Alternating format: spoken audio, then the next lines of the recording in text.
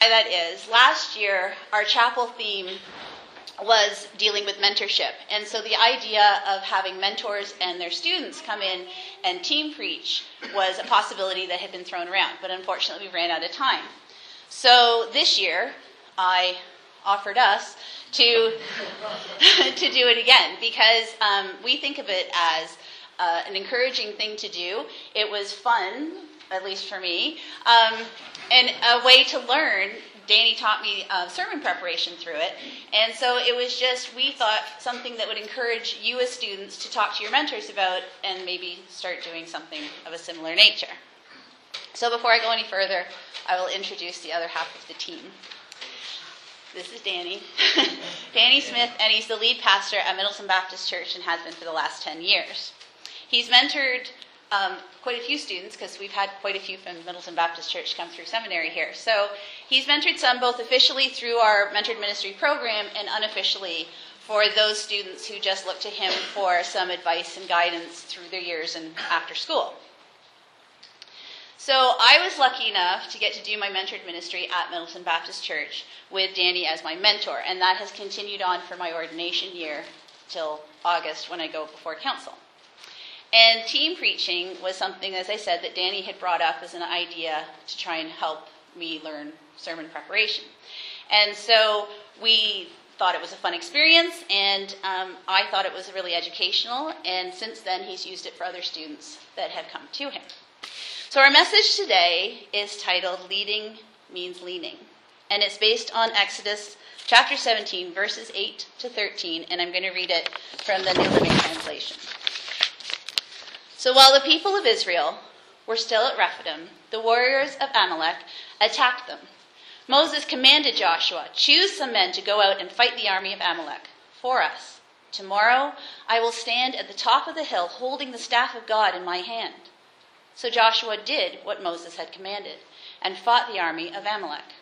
Meanwhile, Moses, Aaron, and Hur climbed to the top of a nearby hill. As long as Moses held up the staff in his hand, the Israelites had the advantage. But whenever he dropped his hand, the Amalekites gained the advantage. Moses' arms soon became so tired he could no longer hold them up, so Aaron and Hur found a stone for him to sit on. Then they stood on each side of Moses, holding up his hands, so his hands held steady until sunset. As a result, Joshua overwhelmed the army of Amalek in battle. So in this passage, we see the start of a mentoring relationship between Moses as the mentor and Joshua, the student. It's this connection that allowed for Joshua to be strengthened in his gifts, encouraged, and trained to be the next leader of the Israelites. And it's this relationship, which was one based on trust, faith, and respect, that we can look to as a model for our mentoring relationships today. It was a relationship that was grounded in leaning. In Joshua's case, it would be leaning on Moses, but as we'll see, Moses leaned on others as well. So in this passage, this is when we first get introduced to Joshua. We know nothing of him at this point, except the fact that he was an Israelite, and that with them, he had recently come out of slavery in Egypt. We don't know what he did while he was a slave, but we certainly know it wasn't leading an army. So we know what he has not done, but we do not know what he can do. Moses, however, must have been witness to some gifts in Joshua during their time in the desert that we're not privy to, because we see that Moses immediately pushes Joshua to use his gifts for the benefits of the people and for the glory of God. Moses commanded Joshua, "Choose some men to go out and fight the army of Amalek for us." But if we keep reading, we see that Moses didn't just send Joshua out on a mission that he was inexperienced and most likely unprepared for just willy-nilly. Moses tells Joshua, "Tomorrow I will stand at the top of the hill, holding the staff of God in my hand." Moses lets Joshua know that he will be there, with the power of God in his hands looking out for him. Joshua, by this point, has already been witness to the power that staff has shown, and the relationship with God it represents. So knowing that Moses is up on that hill, with that staff lets Joshua know that Moses has got his back, and that he can trust in that fact. He can lean into that reassurance.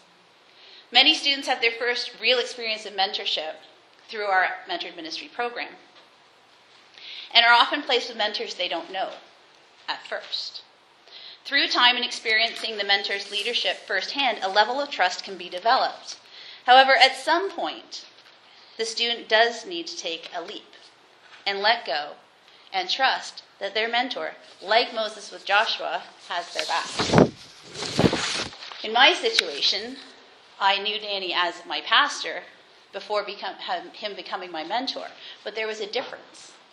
It's a different kind of trust that develops during mentoring that's deeper than between a pastor and a member. And there was a point when I had to take that leap and trust that he had my back. And that point came with my first sermon.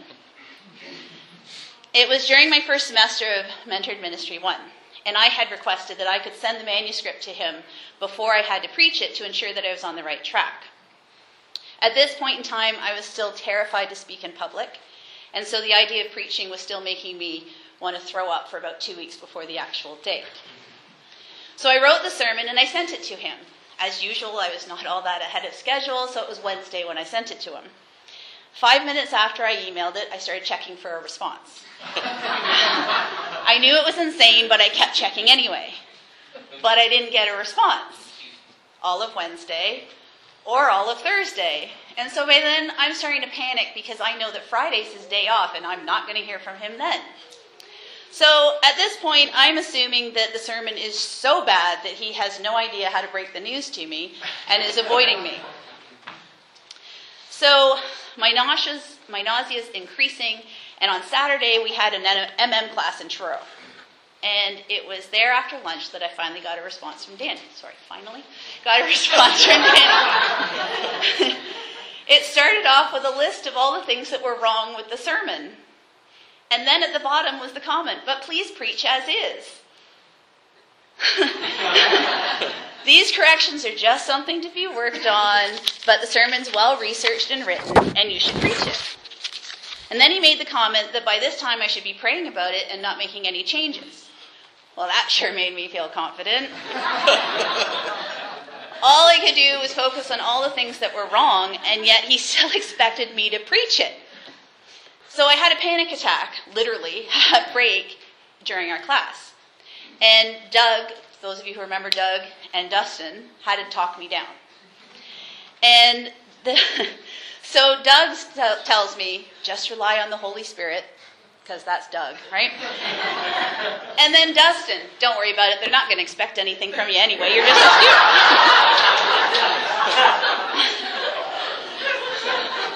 So these little snippets of sage advice really didn't do anything to help. But that night, I really took the whole thing to God. I gave it all to him. The fact that I didn't think I could speak in public. The fact that I knew the message would never be as good as I thought it should be. That I was overwhelmed with the idea of trying to preach his word to a group of people that knew far more about Scripture than I probably ever would. All of it, I handed over to him. And then I found peace. But the peace actually came from the realization that I could count on the fact that Danny had my back. I knew I was in a church that I was in under the mentorship of the person that I was supposed to be because that's where God wanted me to be. Because of that, I could trust that he would not throw me to the wolves. If the sermon was that bad, he would never let me preach it. He would have done something to change it. He would have preached for me that day. He would have done something. I don't know what, but he would have done something. And so I could trust that it was going to be okay, that he had my back, just like Joshua and Moses. So as we go back to Moses and Joshua, we see that Joshua has been a witness for years to Moses' relationship with God. He knew without a doubt that Moses was God's man on earth. Joshua would have observed a relationship unlike any person on earth would have with God again until Jesus. And let's face it, Jesus kind of had a bit of an advantage in that category. So because of this bond between God and Moses, Joshua knew that by being faithful and obedient to Moses, he was being faithful and obedient to God. Because he had faith that God was working through Moses, Joshua could go to battle knowing that God would be with him. In other words, Joshua had faith in Moses because Joshua had faith in God. And in addition to the trust and the faith that Joshua had in Moses, it's clear that there was also a tremendous amount of respect. Some of this was due to the fact that Moses was older and wiser, but it was also because of the years that Joshua had spent under Moses' leadership, and having seen firsthand how Moses acted under stress in excessively difficult situations, leading through fear and under the weight of huge responsibilities. Joshua did what Moses commanded him to do because he respected his leadership. So in our mentoring relationships, can we as students see ourselves as Joshua? Hopefully not in the life or death situation that's written about here, but are our relationships based on trust, faith, and respect, like the one between Moses and Joshua? Do we trust that our mentors have our backs? That they believe that their role is to encourage us, to use our gifts, and then to be there in a supportive way while we make our first steps? Do we have faith that our relationship with our mentors is by God and for God? Do we respect our mentors as leaders and feel able to do as they ask because of this? Are we in positions where we can learn from being a witness to their leadership? Do we see how they handle stress and difficult situations? Sometimes we as students feel like we have all the answers. We're all fired up with new things to try and the energy and the drive to change the world by changing the church. Where 2 or more students are gathered, we will have a complete overhaul of the present church and the answers to all its problems. And anybody that has traveled in a car up to Truro and back knows that that is true. But perhaps we do not give those who have been in the trenches for years their due and accept that maybe they have more wisdom than we do. And sometimes as students, we may get discouraged by a mentoring relationship that just doesn't seem like a good fit. I would encourage you to continue to work at that relationship, but also know that mentored ministry is not the only means of acquiring a strong mentor in your life. Look to others that may seem to be someone you can lean on, that you can lean on through trust and through faith and respect, and know that when it comes to mentors, the more the merrier actually is very true. So our theme for chapel this semester is leaning. And Joshua leaned on Moses in many ways. He leaned by having faith in Moses' relationship in God. He leaned by having respect for Moses' wisdom in his leadership. And he leaned by trusting that Moses always had his back. Well, Jeff, now you know what you're getting into. And I'm sure that Lionel and Carol Ann could arrange for another placement if you need it. But leaning this morning is not just for us at the beginning, as we begin to develop our leadership. Typically, when we talk about mentorship, we associate that with the person or those people that we lean upon at the very early stages of the journey. Those people who keep us from falling down before we learn to walk on our own, but who eventually leave us to stand on our own 2 feet. But I want us to understand this afternoon that if we want to be effective leaders who are in it for the long haul, that we must be prepared for a lifetime of leaning. To lead well, we must learn to lean well. And that's true no matter the length of time that we've been leading for. The passage that Jennifer read earlier gives us a visual of what I'm talking about. Moses is a pretty old guy at this point, and likely somewhere around 80 years old, and a fight is brewing with the Amalekites.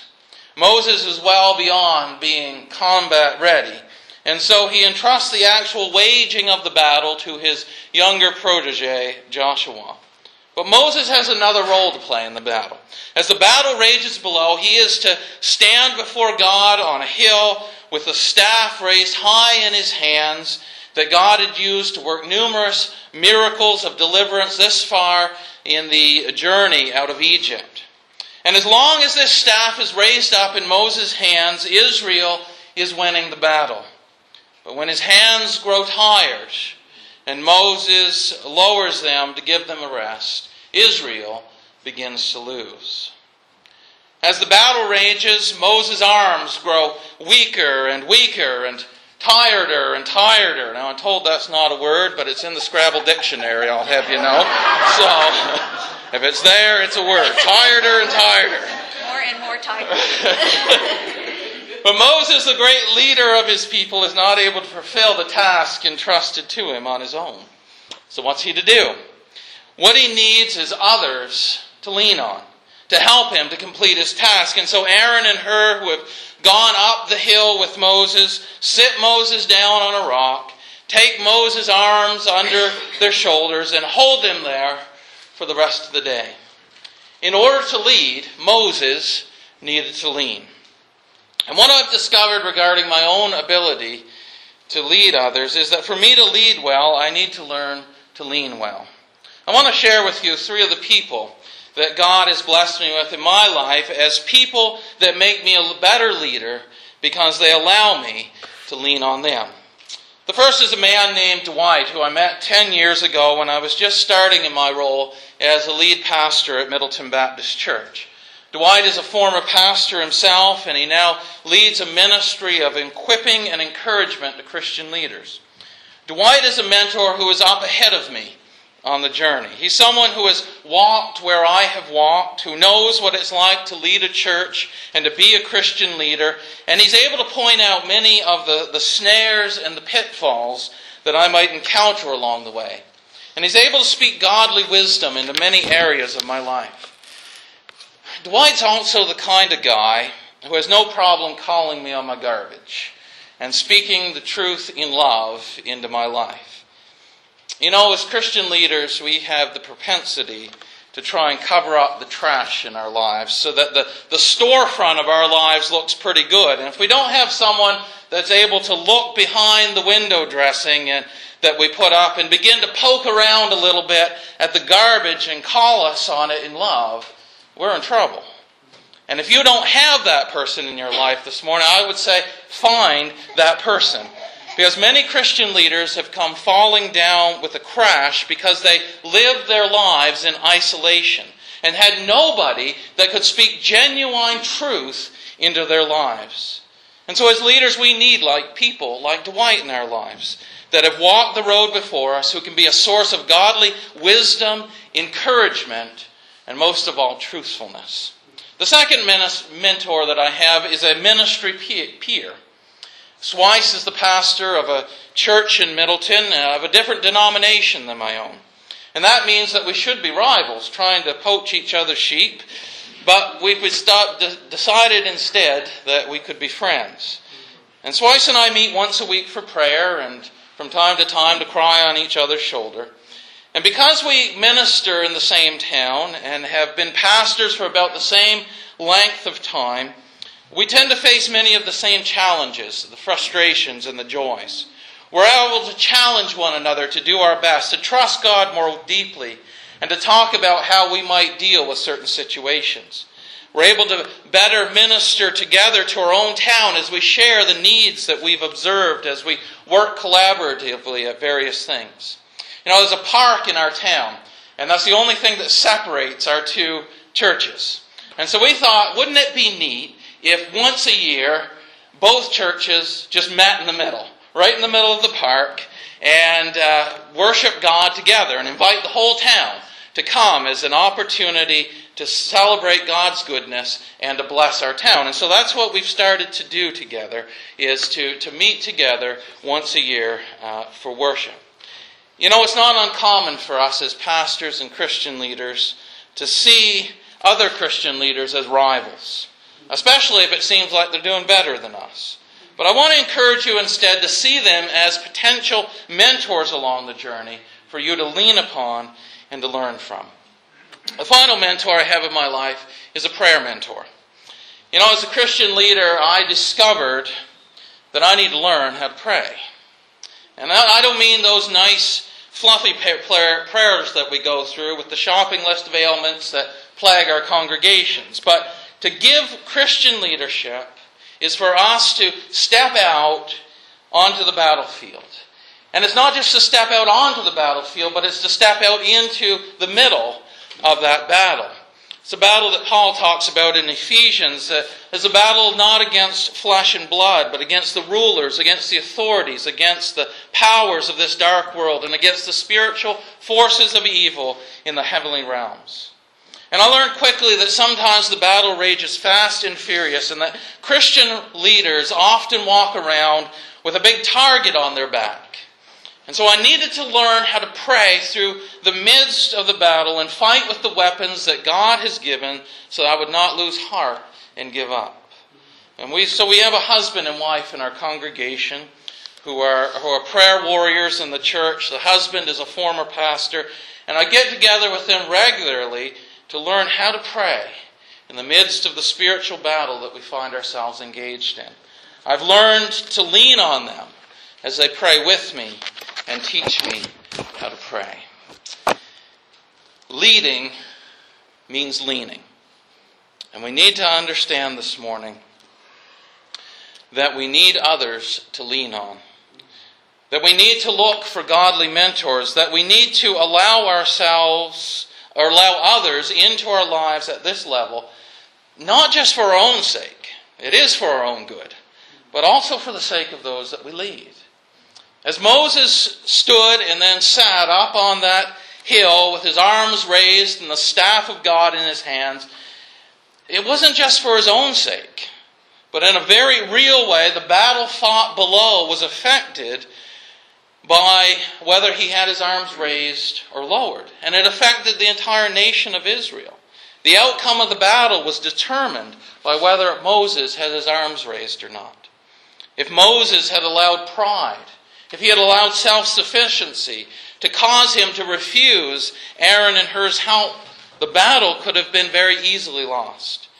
But instead, Moses had learned to lean. There are people that we are currently leading, and there are people that we will lead in the future who in very real ways are depending on us, leaning on others, who are depending on us, allowing others to pour into our lives so that we might be spiritually healthy and vital and are able to lead them through the dark spiritual battles that they face. To lead well, we must learn to lean well. And so I want to ask you this morning, who are you, first of all, inviting to lean on you today? But more importantly, who are you leaning on? Have you committed yourself to a lifetime of leaning?